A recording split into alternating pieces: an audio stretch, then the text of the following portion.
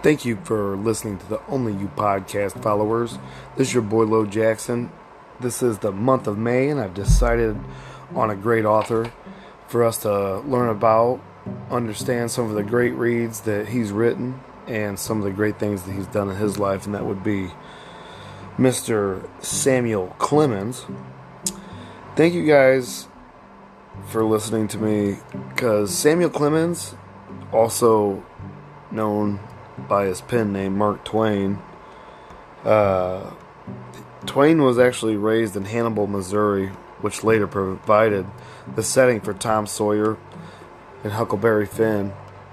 He served as an apprenticeship with a printer and then worked as a typesetter, contributing articles to the newspaper of his older brother Orion Clemens. He later became a riverboat pilot on the Mississippi River before heading west to join Orion in Nevada. He referred humorously to his lack of success at mining, turning at journalism for the Virginia City Tutorial Enterprise. His humorous story, The Celebrated Jumping Frog of Calaveras County, was published in 1865 based on a story that he heard at Angels Hotel in Angels Camp, California, where he spent some time as a miner. This short story brought international attention and was even translated into French. His wit and satire in prose and in speech earned praise from critics and peers, and he was a friend to presidents, artists, industrialists, and European royalty. Industrialist. I'm sorry, you guys. Initially, an ardent American imperialist who spoke out strongly in favor of American interest in the Hawaiian Islands, he later became vice president of the American Anti-Imperialist League from 1901 until his death in 1910, coming out strongly against the Philippine-American War. Twain earned a great deal of money for his writings and lectures, but invested in ventures that lost most of it, such as the Page Compositor, a mechanical typesetter that failed because of its complexity and imprecision. He filed for bankruptcy in the wake of these financial setbacks, but in time overcame his financial troubles with help of Standard Oil executive Henry Hudson Rogers. He eventually paid all creditors in full, even though his bankruptcy relieved him of having to do so. Twain was born shortly after an appearance of Halley's Comet, and he predicted that he would go out with it as well, dying about a month before the comet passed near Earth in 1910. Thank you guys for listening to the Only You podcast. And that's a little bit about the author that I've chosen to read his writings to you guys this month, and that's the wonderful Mark Twain. He's been a real inspiration to me all my life. He's really helped me understand, life in the Midwest. His real name's Samuel Longhorn Clemens, and he was born November 30th, 1835, and he had the unfortunate death on April 21st, 1910. He was an American writer, humorist, entrepreneur, publisher, and lecturer. So, thank you guys, and I hope that you enjoy Life on the Mississippi, because that's the book that I've chosen to read to you, and I think it's a good read, so here we go.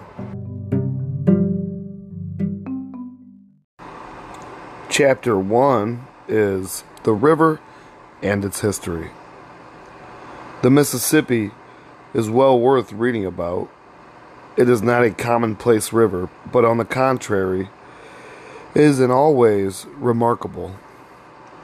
Considering the Missouri its main branch, it is the longest river in the world, 4,300 miles, it seems safe to say that it is also the crookedest river in the world, since in one part of its journey it uses up 1,300 miles to cover the same ground that the crow would fly over in 675. It discharges 3 times as much water as the St. Lawrence, 25 times as much as the Rhine, and 338 times as much as the Thames. No other river has so vast a drainage basin. It draws in water supply from 28 states and territories, from Delaware on the Arctic seaboard, and from all the country between that and Idaho on the Pacific slope. Excuse me. A spread of 45 degrees of longitude. The Mississippi receives and carries to the Gulf water from 54 subordinate rivers that are navigable by steamboats, and from some hundreds that are navigable by flats and keels. The area of its drainage basin is as great as the combined areas of England, Wales, Scotland, Ireland, France, Spain, Portugal, Germany, Austria, Italy, and Turkey. And almost all the wide region is fertile. The Mississippi Valley proper is exceptionally so. Thank you guys for listening to the Only You podcast. I wanted to share something with you. A friend of mine who is a lawyer out in Phoenix, Arizona, actually decided to run his business remotely last year, and him and his wife took server jobs on a steamboat, paddle boat, on the Mississippi River for the whole summer. He said it was a blast. I'm sure it was. I can only imagine. I've always dreamed of going to Hannibal and taking that steamboat all the way to New Orleans. I think it would be a really fun trip, and I think it would be exceptional, you know. It is a remarkable river in this, that instead of widening towards its mouth, it grows narrower, and deeper. From the junction of the Ohio to the point halfway down to the sea, the width averages a mile in high water. Thence to the sea, the width steadily diminishes until the passes above the mouth. It is but little over half a mile. At the junction of the Ohio, the Mississippi's depth is 87 feet. The depth increases gradually, reaching 129 just above the mouth. The difference in rise and fall is also remarkable, not in the upper, but in the lower river. The rise is tolerable uniform down to Natchez, 360 miles above the mouth, about 50 feet, but at Bayou La Fourche, the river rises only 24 feet. At New Orleans, only 15, and just above the mouth, only 2 1/2. An article in the New Orleans Times-Democrat, based upon reports of able engineers, states that the river annually empties 460 million tons of mud into the Gulf of Mexico, which brings to mind Captain Muret's rude name for the Mississippi, the Great Sewer. The mud solidified would make a mass a mile square and 241 feet high. The mud deposit gradually extends the land, but only gradually. It has extended it not quite a third of a mile in the 200 years which have elapsed since the river took its place in history. The belief of the scientific people is that the mouth used to be at Baton Rouge, where the hills cease, and that the 200 miles of land between there and the Gulf was built by the river. I wanted to stop here for a second and give you guys a little bit more information that I've learned. I used to work for a company that made tile here in the Midwest, and it was for farmers who would, obviously harvest corn, soybeans, and other, edible plants. But the tile that we made, the company that made the tile actually had research done, and they came to the conclusion that they were dispelling nutrients so fast with their tile, and when it would rain, it would, deplete the nutrients so quick, and it would put it all in the Mississippi. So they went to Louisiana to, where it dumped into the Gulf of Mexico, and they tested there, and they found that, like, all the nutrients were so high that it was actually killing fish and wildlife. And there's groups out there, I believe, that are kind of like trying to fight that stuff, and they're kind of against it. I just wanted to share that because I thought it had a little bit to do with this. Thank you guys for listening to the Only You podcast. Now back to Life on the Mississippi by Mark Twain. The Mississippi is remarkable, and still another way. Its disposition to make prodigious jumps by cutting through narrow necks of land and thus straightening and shortening itself. More than once, it had shortened itself 30 miles at a single jump. These cutoffs had curious effects. They have thrown several river towns out into the rural districts and built up sandbars and forests in front of them. The town of Delta used to be 3 miles below Vicksburg. A recent cutoff has radically changed the position, and Delta is now 2 miles above Vicksburg. Both of these river towns have been retired to the country by that cutoff. A cutoff plays havoc with boundary lines and jurisdictions. For instance, a man is living in the state of Mississippi today. A cutoff occurs tonight, and tomorrow the man finds himself and his land over on the other side of the river within the boundaries and subject to the laws of the state of Louisiana.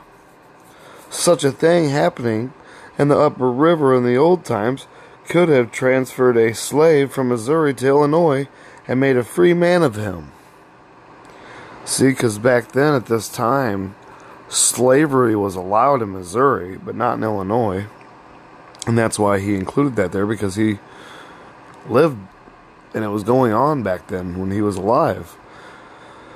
And I do want to say this also. The Mississippi River is the divide in the United States for radio stations too. So like WB&Q would be on the east side of the Mississippi, and KMMX would be on the west side of the Mississippi. I think that's pretty interesting for the radio stations. Back to Life on the Mississippi. The Mississippi does not alter its locality, but cuts off alone. It is always changing its habitat bodily, is always moving bodily sideways. At hard times, it was abbreviated. At hard times, Louisiana, the river is 2 miles west of the region it used to occupy. As a result, the original site of that settlement is now in Louisiana at all. That settlement is not now in Louisiana at all.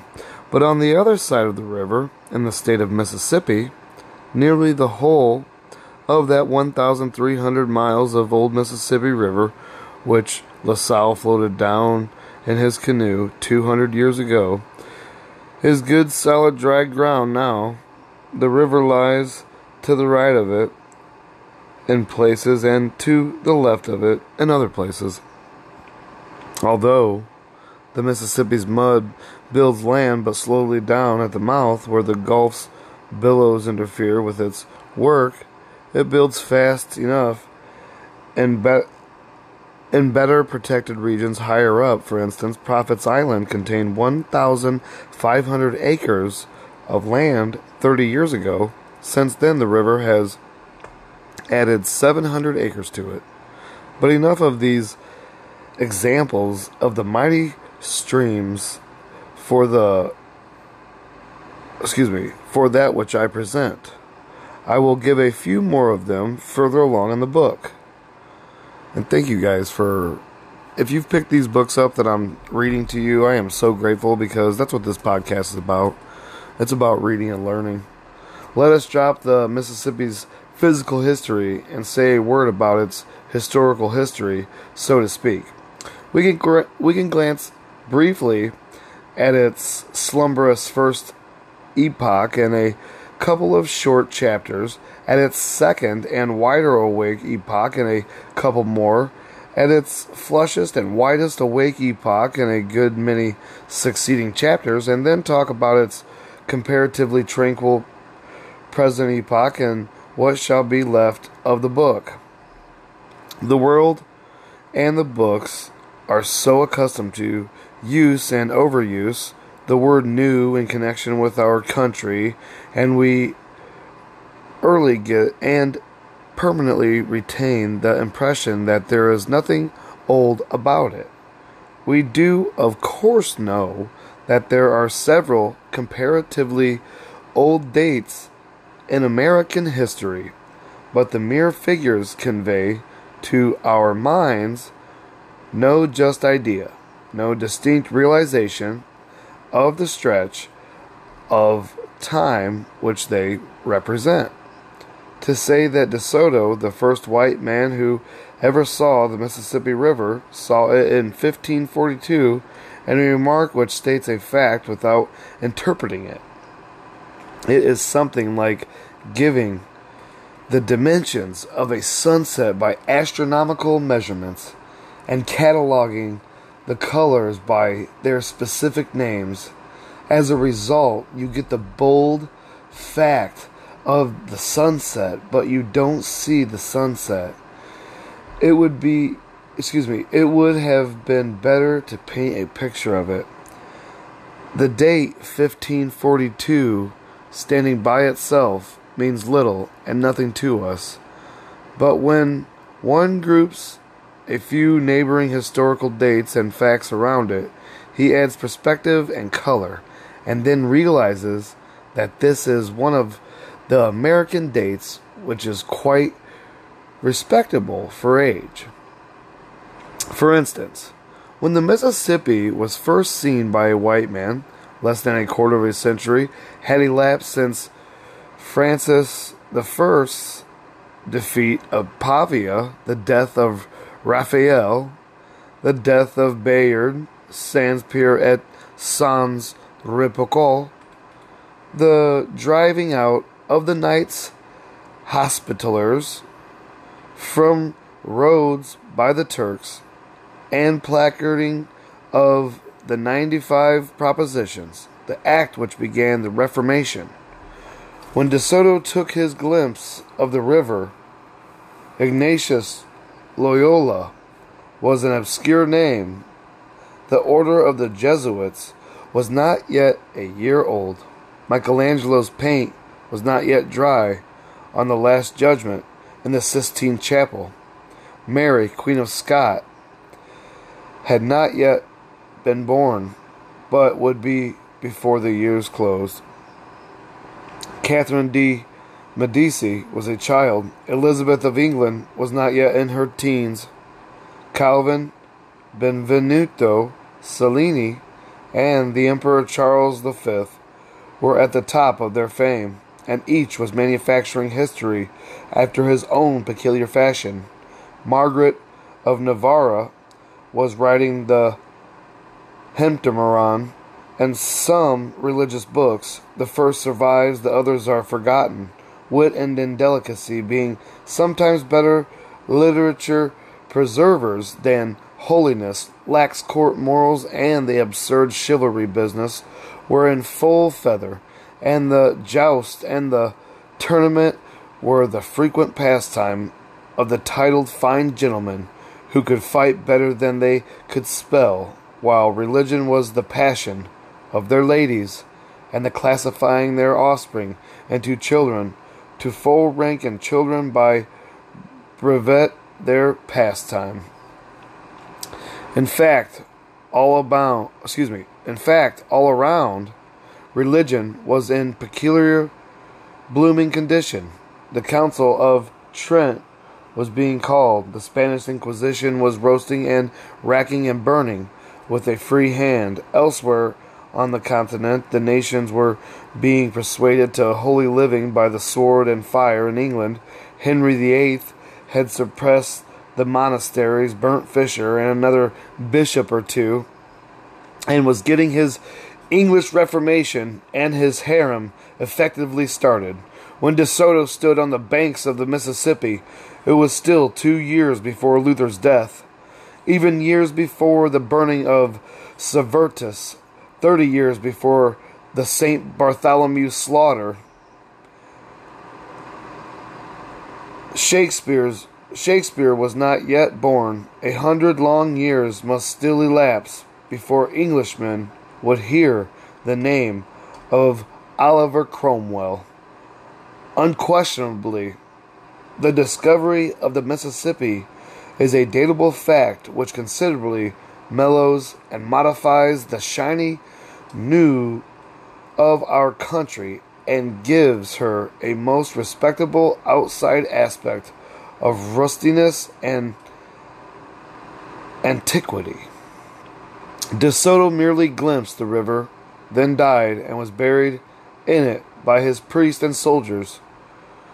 One would expect the priests and soldiers to multiply the river's dimensions by 10, the Spanish custom of the day, and thus move other adventurers to go at once and explore it. On the contrary, their natives, when they reached home, did not excite that amount of curiosity. The Mississippi was left unvisited by whites during a term of years which seems incredible in our energetic days. One may sense the interval to his mind after a fashion by dividing it up in this way. After De Soto glimpsed the river, a fraction short of a quarter of a century elapsed, and then Shakespeare was born, lived a trifle more than half a century, then died, and when he had been in his grave considerably more than half a century, the second white man saw the Mississippi. In our day, we don't allow 130 years to elapse between glimpses of a marvel. If somebody should discover a creek in the country next to the one that the North Pole is in, Europe and America would start 15 costly expeditions, one to explore the creek and the other 14 to hunt for each other. For more than 150 years, there had been white settlements on our Atlantic coast. These people were in intimate communication with the Indians.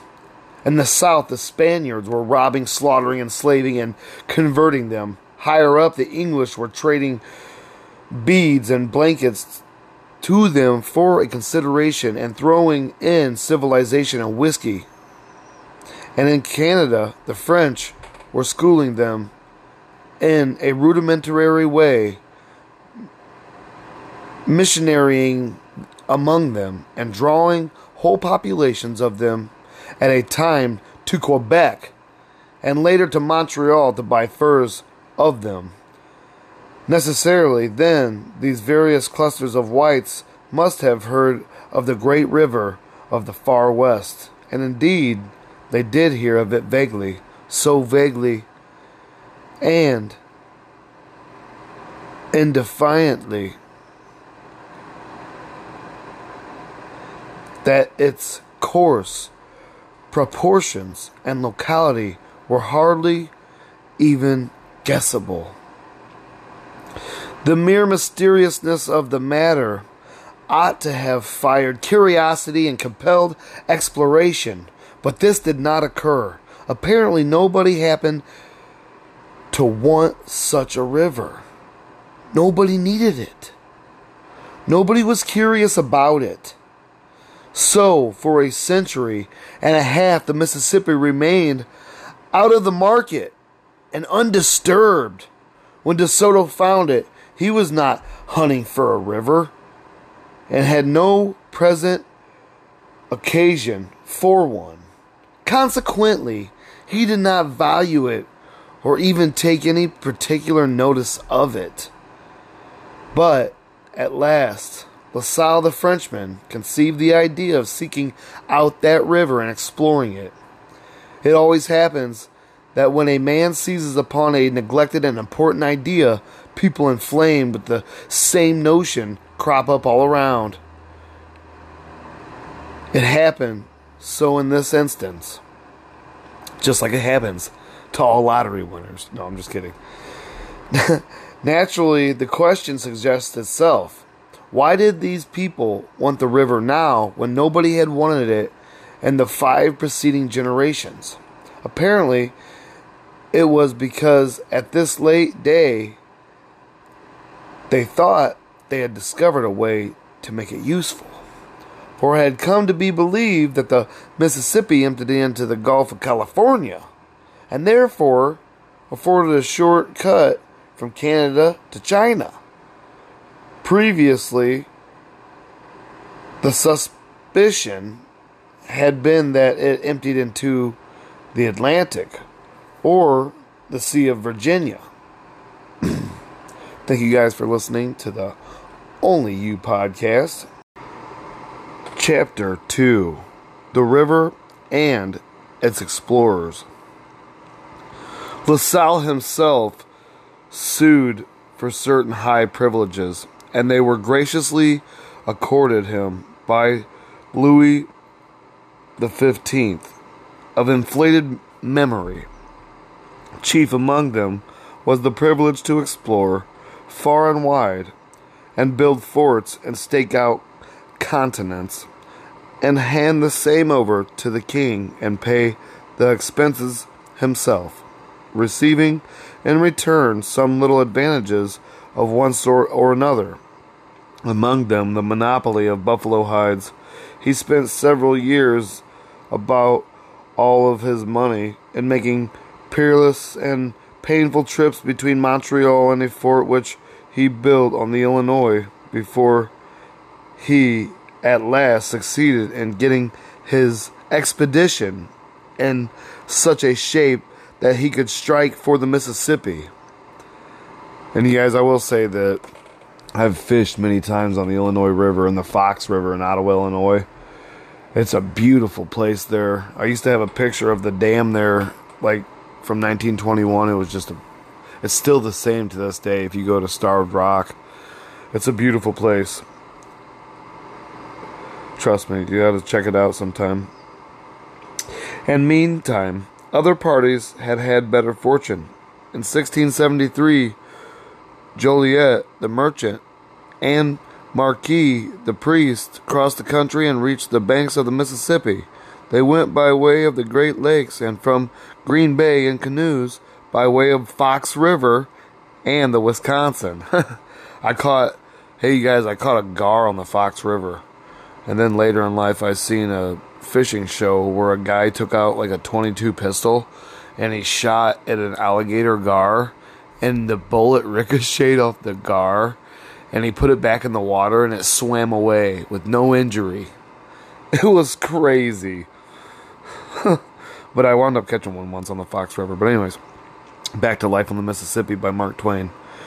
Marquis had solemnly contracted on the feast of the Immaculate Conception that if the Virgin would permit him to discover the great river, he would name it Conception in her honor. He kept his word, and in that day all explorers traveled with an outfit of priests. De Soto had 24 with him. La Salle had several also. The expedition were often out of meat and scant of clothes, but they always had the furniture and other requisites for the mass. They were always prepared, as one of the quaint chroniclers of the time phrased it, to explain hell to the savages. Interesting. On the 17th, excuse me guys, sorry. I'm fighting a cold. It's weird. I've had more colds in the last couple of years than I've ever had in my life. It's terrible. On the 17th of June, 1673, the canoes of Joliet and Joliet and Marquette and their 5 subordinates reached the junction of the Wisconsin with the Mississippi. Mr. Parkman says, before them a wide and rapid current coursed athwart their way by the foot of lofty heights wrapped thick in forest. He continues, turning southward, they paddled down the stream through a solitude unrelieved by the faintest trace of man. A big catfish collided with Marquette's canoe and startled him, and reasonably enough, for he had been warned by the Indians that he was on a foolhardy journey, and even a fatal one, for the river contained a demon whose roar could be heard at a great distance, and who would engulf them in the abyss where he dwelt.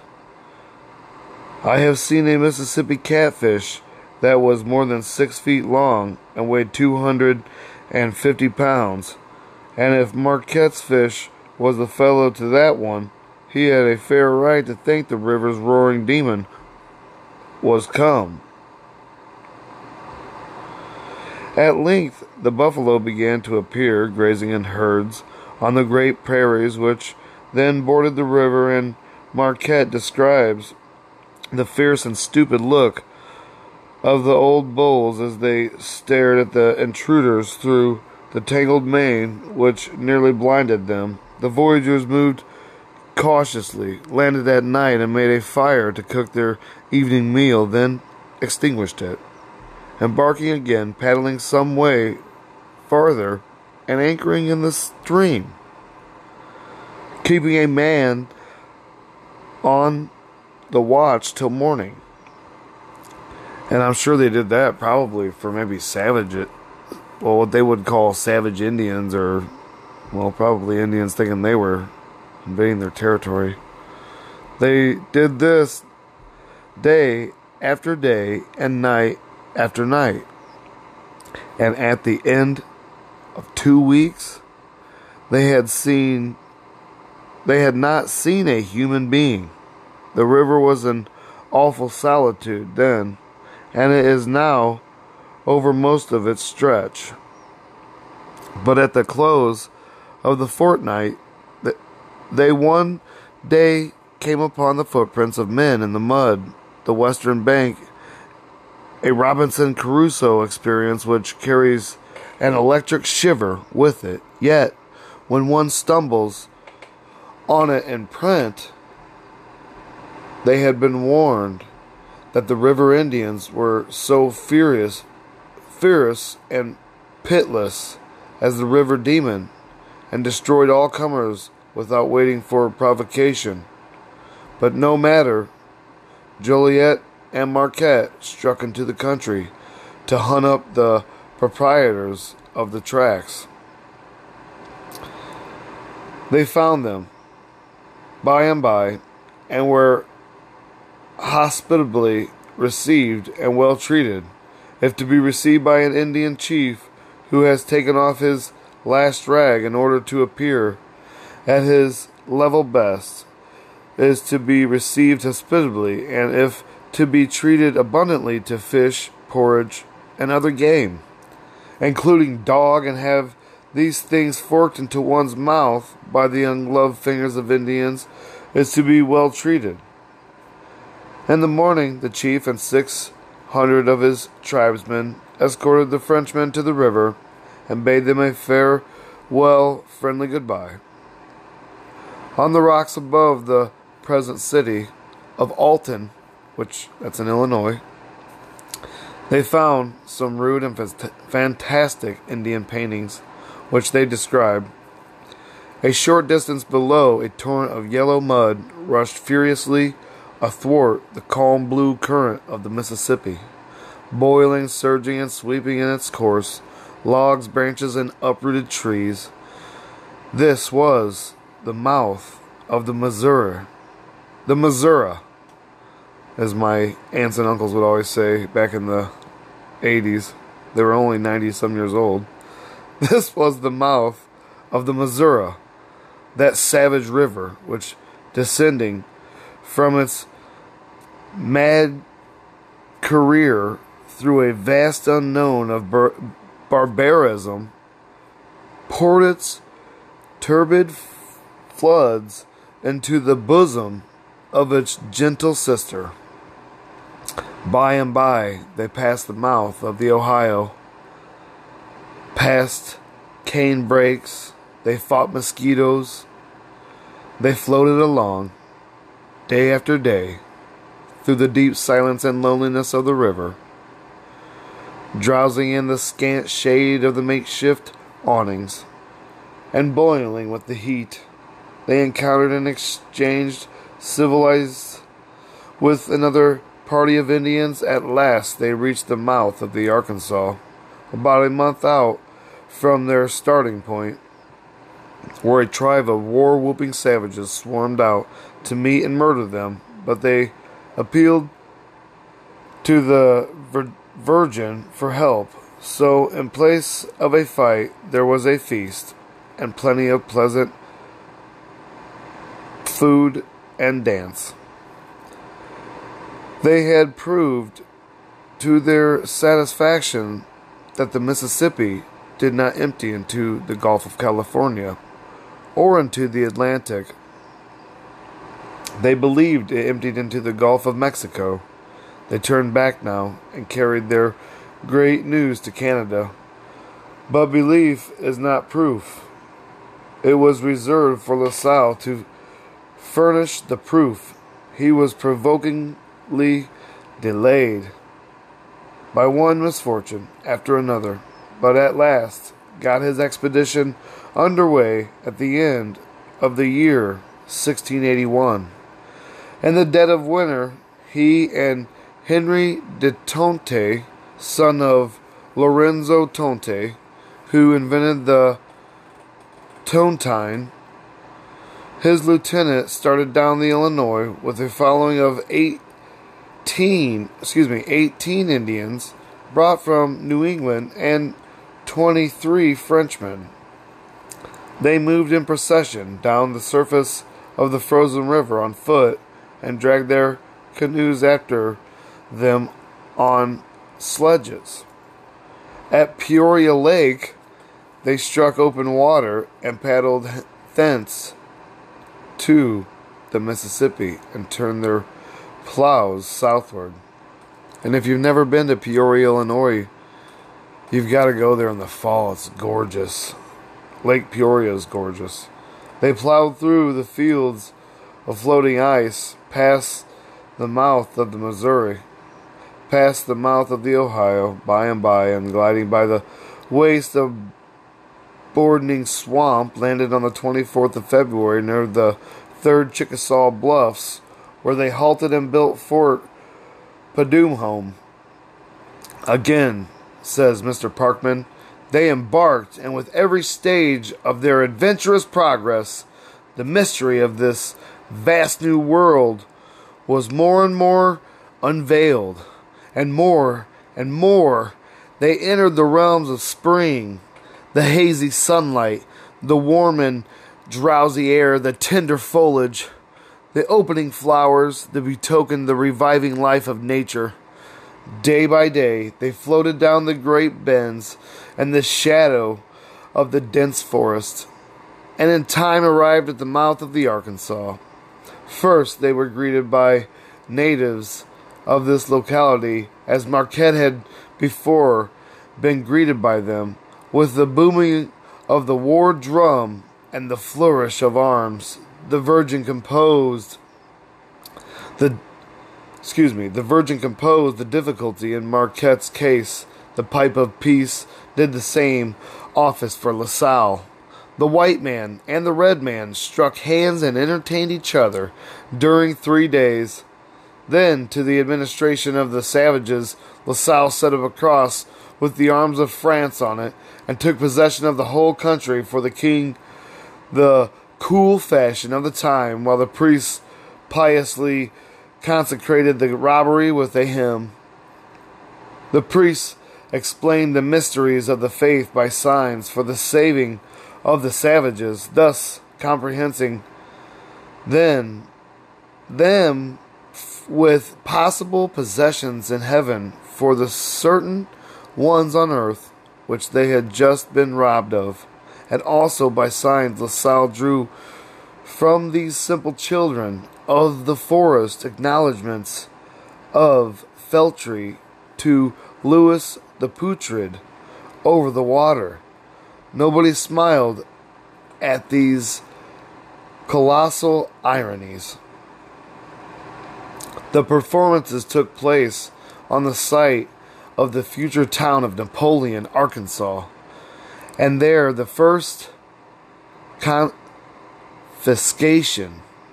confiscation cross was raised on the banks of the great river. Marquette's and Joliet's voyage of discovery ended at the same spot, the site of the future town of Napoleon.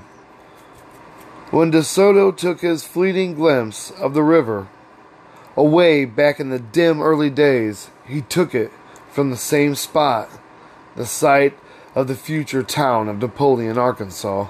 Therefore, 3 out of the 4 memorable events connected with the discovery and exploration of the mighty river occurred by accident in one and the same place. It is a most curious distinction when one comes to look at it and think about it. France stole that vast country on that spot, the future Napoleon, and by Napoleon himself was to give the country back again, make restitution, not to the owners, but to their white American heirs. The voyagers journeyed on, touching here and there, past the sites since becoming historic of Vicksburg and Grand Gulf, and visited an imposing Indian monarch in the Teke country, whose capital city was a substantial one of sun-baked bricks mixed with straw, better houses than many that existed there now. The chief's house contained an audience room 40 feet square, and there he received Tonte in state. Surrounded by 60 old men clothed in white cloaks, there was a temple in the town, with a mud wall about it ornamented with skulls of enemies sacrificed to the sun. The voyagers visited the Natchez Indians near the site of the present city of that name, where they found a religious and political wonderful sight. At a privileged class descended from the sun, a temple and sacrificed fire. It must have been like getting home again. It was home with an advantage, in fact, for it lacked Louis the 15th. A few more days swept swiftly by, and La Salle stood in the shadow of his confiscating cross